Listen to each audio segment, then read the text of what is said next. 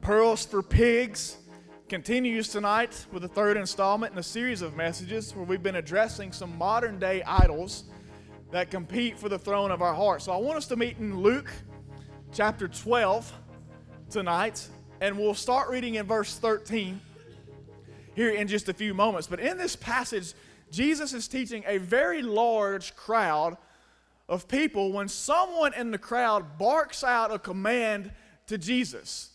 Now, I'm all about interaction, and you guys know that. I love interactive crowds when I'm teaching because it lets me know that you're engaged. But this guy barks out something in the middle of Jesus giving a lesson on life that, as far as I can tell in Scripture and in the surrounding passages, has absolutely nothing to do with anything that Jesus has been teaching. It's kind of off the wall a little bit. But it sets the scene by which we will be addressing our next idol tonight, which, if you haven't been able to tell already, is the idol of money. Luke chapter 12, starting in verse 13. The scriptures read, "Someone in the crowd said to him, 'Teacher, tell my brother to divide the inheritance with me.'" Now, remember, I said Jesus is teaching a large crowd. And in the middle of him teaching, this guy blurts out, "Hey, teacher, tell my brother to divide his inheritance with me." Now, you can read around all the surrounding passages. I promise you, I have not found anything that shows this had anything to do with what Jesus was teaching on. But Jesus, being the greatest teacher that ever walked on the face of this good earth, uses it as a teachable moment. And look at what he says. Verse 14, "But he said to him, 'Man, who made me a judge or arbitrator over you?'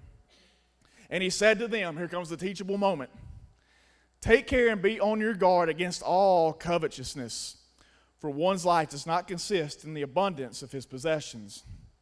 And he told them a parable, saying, "The land of a rich man produced plentifully. And he thought to himself, 'What shall I do, for I have nowhere to store my crops?' And he said, 'I will do this. I will tear down my barns and build larger ones. And there I will store all my grain and my goods. And I will say to my soul, Soul, you have ample goods laid up for many years. Relax, eat, drink, and be merry.' But God said to him, 'Fool, this night your soul is required of you.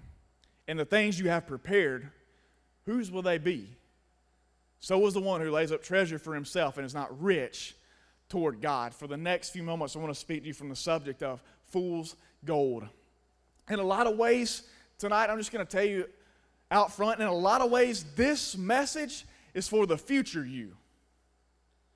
It may not necessarily be for you tonight, but it will be for you 2, 3, 4, 5 years down the road, because I know as college students, as young adults, the only struggle y'all seem to have with money is not having any, right? And I feel you. I've been through that struggle myself, but please, please lock into these truths tonight, because this idol may not have a throne in your life yet, but it could possibly be building one. We've all heard the saying that money makes the world go round. In some ways, I guess that's true. It is one of those things that you kind of have to have as you go through life. You have to have a job. You have to earn a living so you can have somewhere to live, and you can put food on the table, and you can go home and flick a light switch and all the lights come on, and you can take a hot shower at the end of the day if you want to. So I understand money is one of those things that we kind of have to have. But when our perspective, listen, when our perspective towards money turns into something that we pursue instead of something that we earn, then we just took a dangerous turn towards idolatry. And I'll say it again because I think it's important. When your perspective, the way that you view, in other words, money, materials, possession, when your perspective towards money turns to something that you pursue, this is something that I chase after, instead of something that I earn from putting a hard day's work in, you just took a dangerous turn towards making this an idol in your life. And I know it's like, come on, Trey, give us something relevant tonight. Give us something practical. I made an effort to be here. I could be at home studying. I got group projects. I got discussion boards. I got papers I could be writing. Give me something real. I come in here so you can talk to me about money. I don't have no money.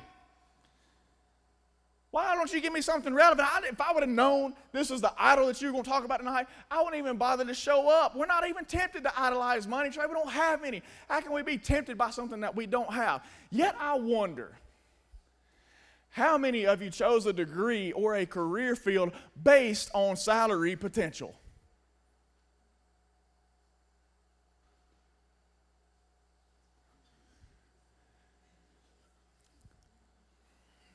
Instead of something that you're passionate about.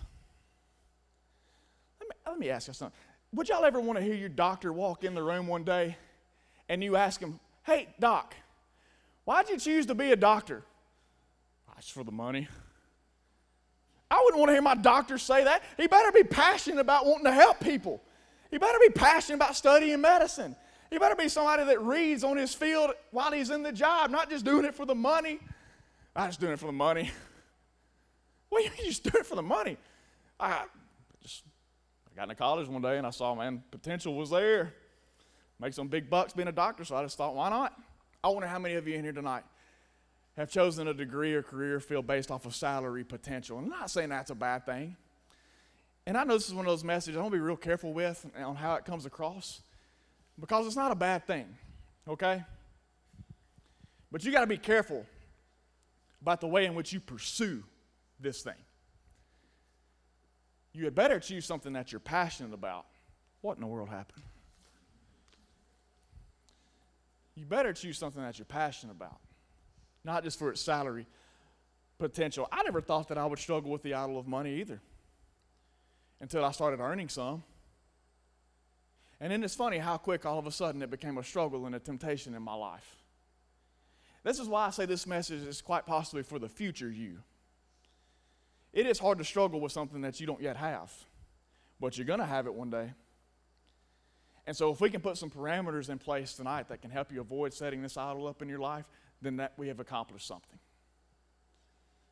Jesus tells this parable about a man that had great wealth. And notice that he doesn't describe the man by his wealth, though. Jesus always chooses not to describe or highlight people by the things that the world wants to highlight them by.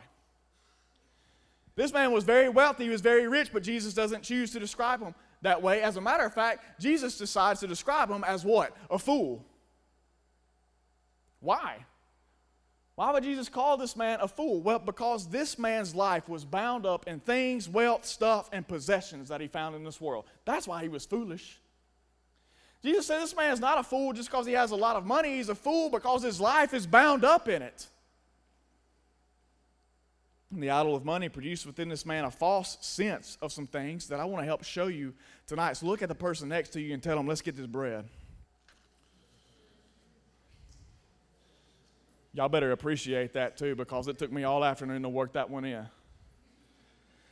This idol produced a false sense of some things in this guy's life. And the first thing that it produced a false sense of was significance.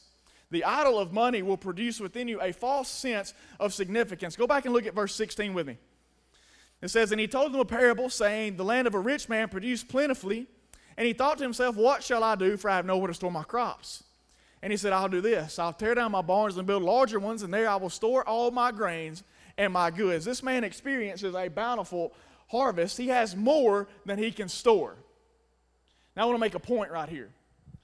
When you get to a place in your life that you have more than you can store, then it is past time that you start sharing some things. God does not fill your life with an abundance just so you can hoard it all up for yourself. God told Abraham, I will bless you to be a blessing. So when you get to a place in your life and you realize all of a sudden as a believer, as a child of God, I've got more than I can store, you're past time that you should have been sharing it with the other people around you. So this guy says, I'll build bigger barns for myself since I don't have room in these little small sissy barns that I have. I'm doing pretty good for myself. I'll just build some bigger ones. That way I can store all my goods in there. And it seems like a good business decision, in all honesty. It may seem kind of harsh to pick on the guy, right, for just making what seems like a good ethical business decision. When I have a surplus, well, then I create room for the surplus so I can gain what? More surplus. And so he builds bigger barns, but the problem is not the decision that he made in his mind, but the attitude and the affections of his heart, which is what Jesus saw. Jesus knew that this man was bound up in all of his possessions because the focus is purely upon himself. I'll build bigger barns. That way everyone can see how much I'm worth. That way everybody can see how significant I am, how important I am, how worthy of attention I am. He thinks that his significance, his status, his importance, and his value is measured by his money and his stuff. And we develop this mindset within our own lives because, honestly, we portray this mindset on other people. And here's a real indicator of how you can tell that an idol of money might be set up in your life is because you will project this on other people. We'll see the size of their house. We'll see the car that they drive. We'll see the clothes that they wear. We'll see the shoes on their feet. And by those things, we will project significance upon those people. I'm guilty of doing it myself. And I feel like you guys will be too at a later stage in life when you get out of college and you get in the working world, and you're living in an apartment or you've got you a little 1,200 square foot house like we do. At first you're just thankful to have it, right? But then after you've been there for a while, you begin to look around at what everybody else has at your age. And you're like, well, that guy's the same age as me. They got like a 2,800 square foot house. I'm like a 1,200 square foot house. Well, she's the same age as I am. I'm driving around a beat up 4Runner. It's got 375,000 miles on it. And she's driving around in a Lexus. That's not right. I've been wearing the same pair of Adidas for the past 3.5 years. He's walking around in them Yeezys. What in the world am I doing wrong? You begin to project this significance upon those people. They must be important. They must be somebody. They must have really made it in the world. They must have everything going for them. You see what I'm getting at? You project this false sense of significance upon them. Significance doesn't come through your abundance of things. Jesus said that from the beginning. Be careful about developing an idol of money in your life because your life does not consist in the abundance of possessions. But we think for some reason that makes us significant. And you'll think that when this idol gets set up in your heart, but it's a false significance. There was a second false sense that it gave this guy. It's not just a false significance, but it's also a false security. Go back and look at verse 19, the first part of verse 19. So he builds his bigger barns, he shoves all his junk in there, and then he says, and I will say to my soul, soul, you have ample goods laid up for many years. This man takes all of his goods and he stores them in a quote-unquote safe place for years to come. His retirement fund, so to speak. I don't see anything in Scripture about Jesus giving people advice to open up a savings account.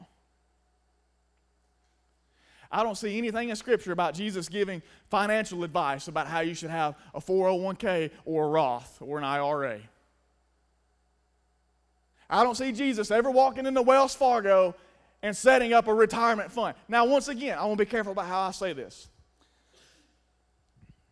It is okay to be a good steward. It is okay to take proper steps to be responsible with the money that you earn here on this earth and to provide a living for yourself and for your family. I'm not dissing on that whatsoever. All I'm saying is, what's the point in hoarding it all up if you can't take it all with you? It's just something to think about. So at this point, the idol of money produces a dangerous mindset of being self-sufficient. And the reason this is dangerous is because a person who believes themselves to be self-sufficient has no need for God anymore. The idol of money, as it begins to get stronger and stronger in your life and it develops this false sense of security within you, will decimate your prayer life. You know why?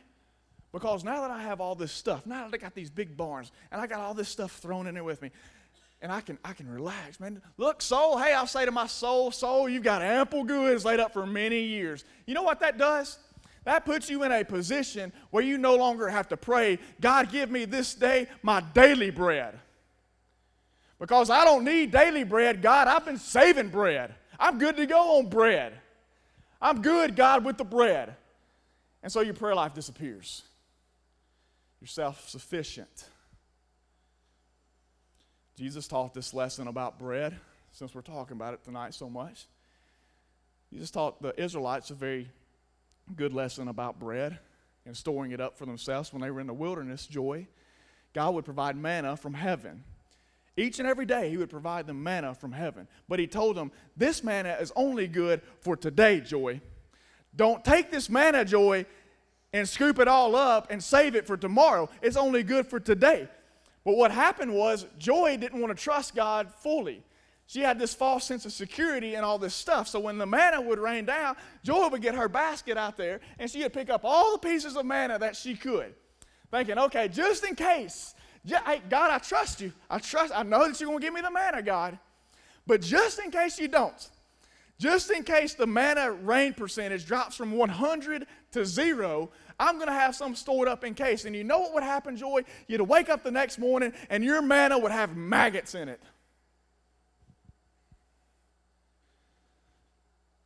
No good. That's the problem when you hoard stuff.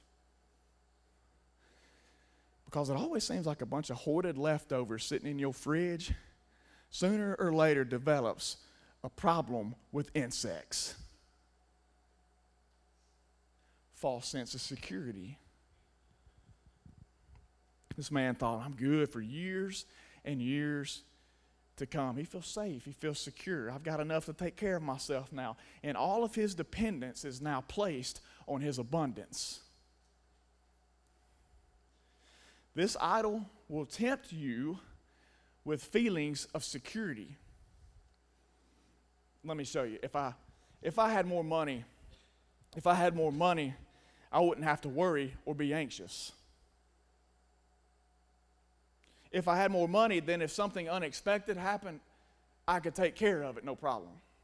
If I had more money, then I would know that my family, that my spouse, that my kids, that my grandkids were taken care of. I wouldn't have to worry about their well-being in the future. If I had more, I would feel better. I would feel more safe. I would feel more secure. But Jesus says, you fool. Tonight, your life is required of you. This is a false sense of security. Money does not bring you security. But there's one last false sense that it gave this guy. It wasn't just that it gave him a false sense of significance or security. It also gave him a false sense of satisfaction. Look at the last half of verse 19. So he stores it all up in his barns. He says to himself, soul, got plenty saved up. Ample goods for years to come. Now check out what he says. It's time to relax. It's time to eat. It's time to drink. It's time to be merry. Toward the end of the story, Jesus tells us that this man says, I can relax, eat, drink, and be merry. Now that I have plenty, I'm satisfied, time to enjoy it. But the truth is, he wasn't satisfied. He thought he was. But he really wasn't. And I want to show you how we know this. Remember at the beginning of the text, Jesus said that he was already rich before he came into more. Look back at the very beginning of it.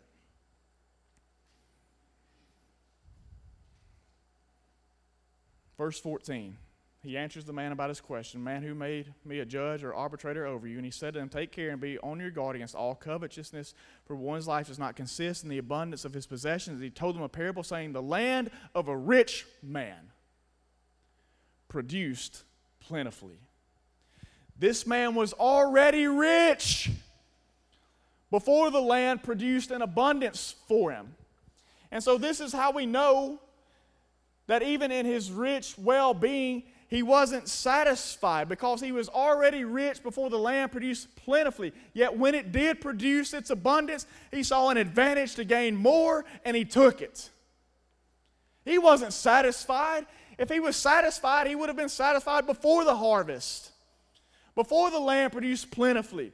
But instead he saw an opportunity that we know as a simple word called greed. And he said, here's a chance for me to get even more than what I already have. Here's the danger of this idol. The more you feed an appetite for wealth and possessions, the hungrier it gets. This appetite never gets satisfied. It will never be enough money. It will never be enough stuff. It will never be enough possessions. Your house will never be big enough.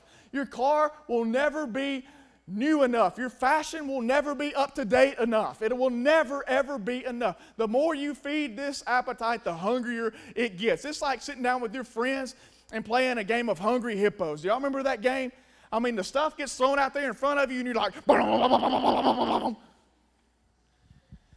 you get mad, and you really want to win, so you like pick the board up and tilt it towards your hippo, and you're just like, it's never enough. It's never enough now that I have this house, this car, and it's never enough that I have this pay grade.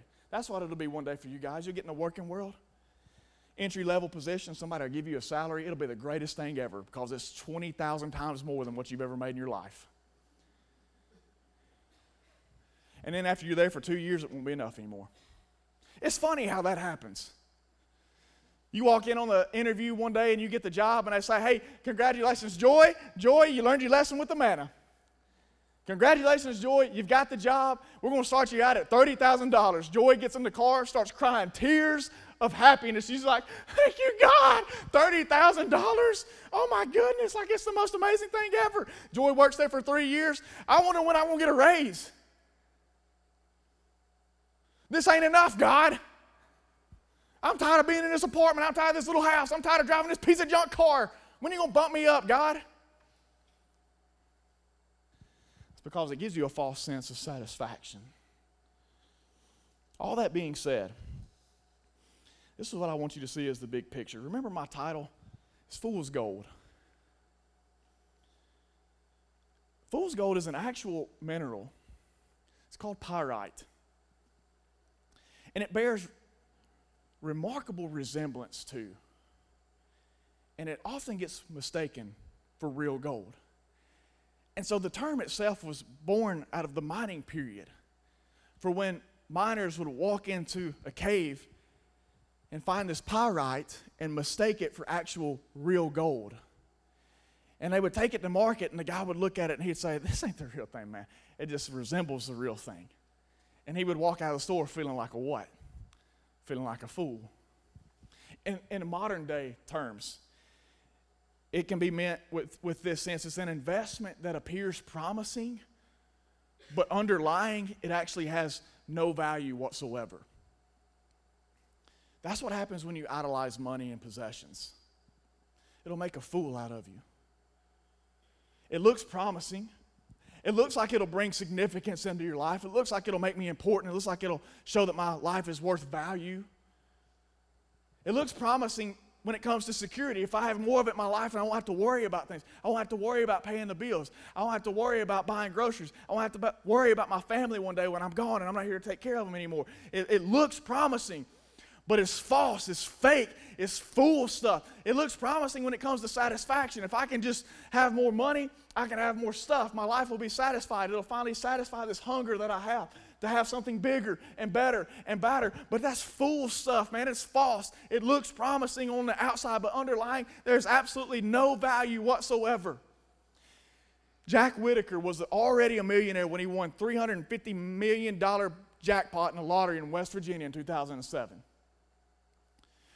The then 55-year-old West Virginia construction company president claimed that he went broke about 4 years later and lost a daughter and granddaughter to drug overdoses, which he blamed on the curse of the Powerball win.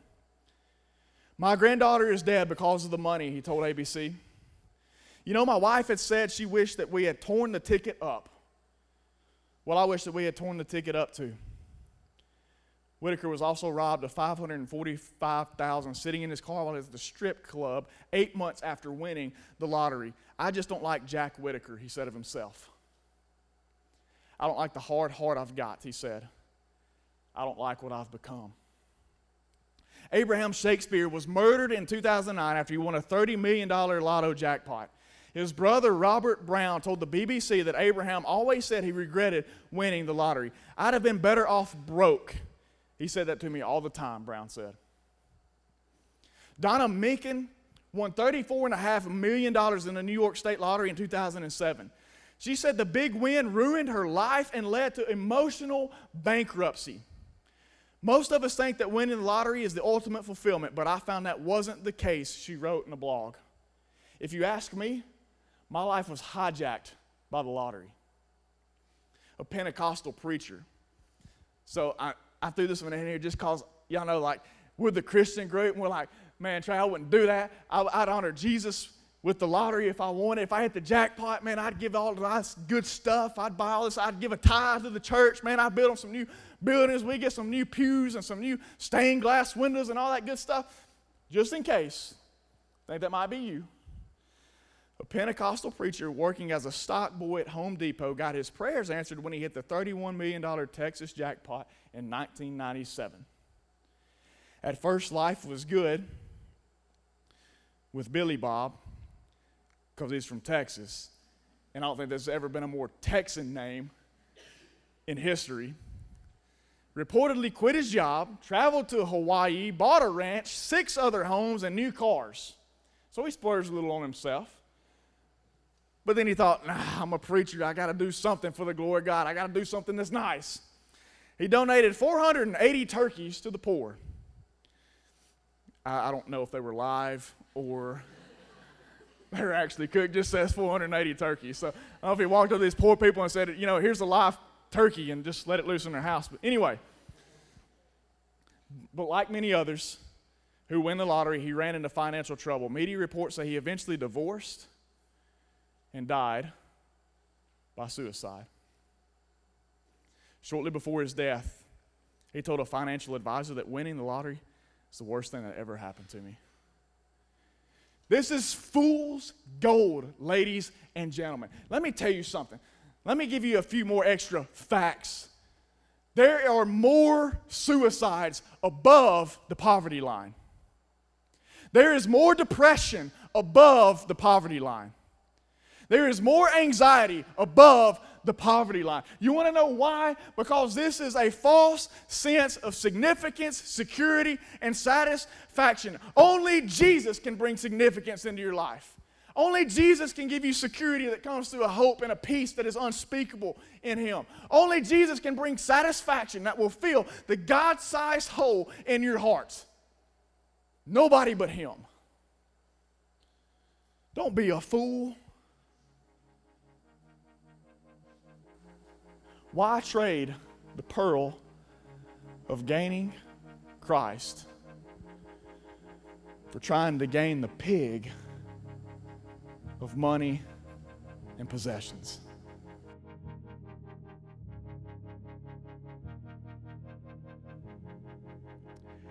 Hey, this is Trey Mitchell, college and young adult pastor.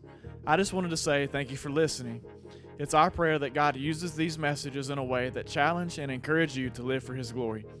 If you've never placed your faith in Jesus as your Savior, we would love to help you with making that decision. Just reach out to us through our webpage at underwoodbaptist.org. Be sure to check back in with us next week as we again encounter God through His Word here at Life.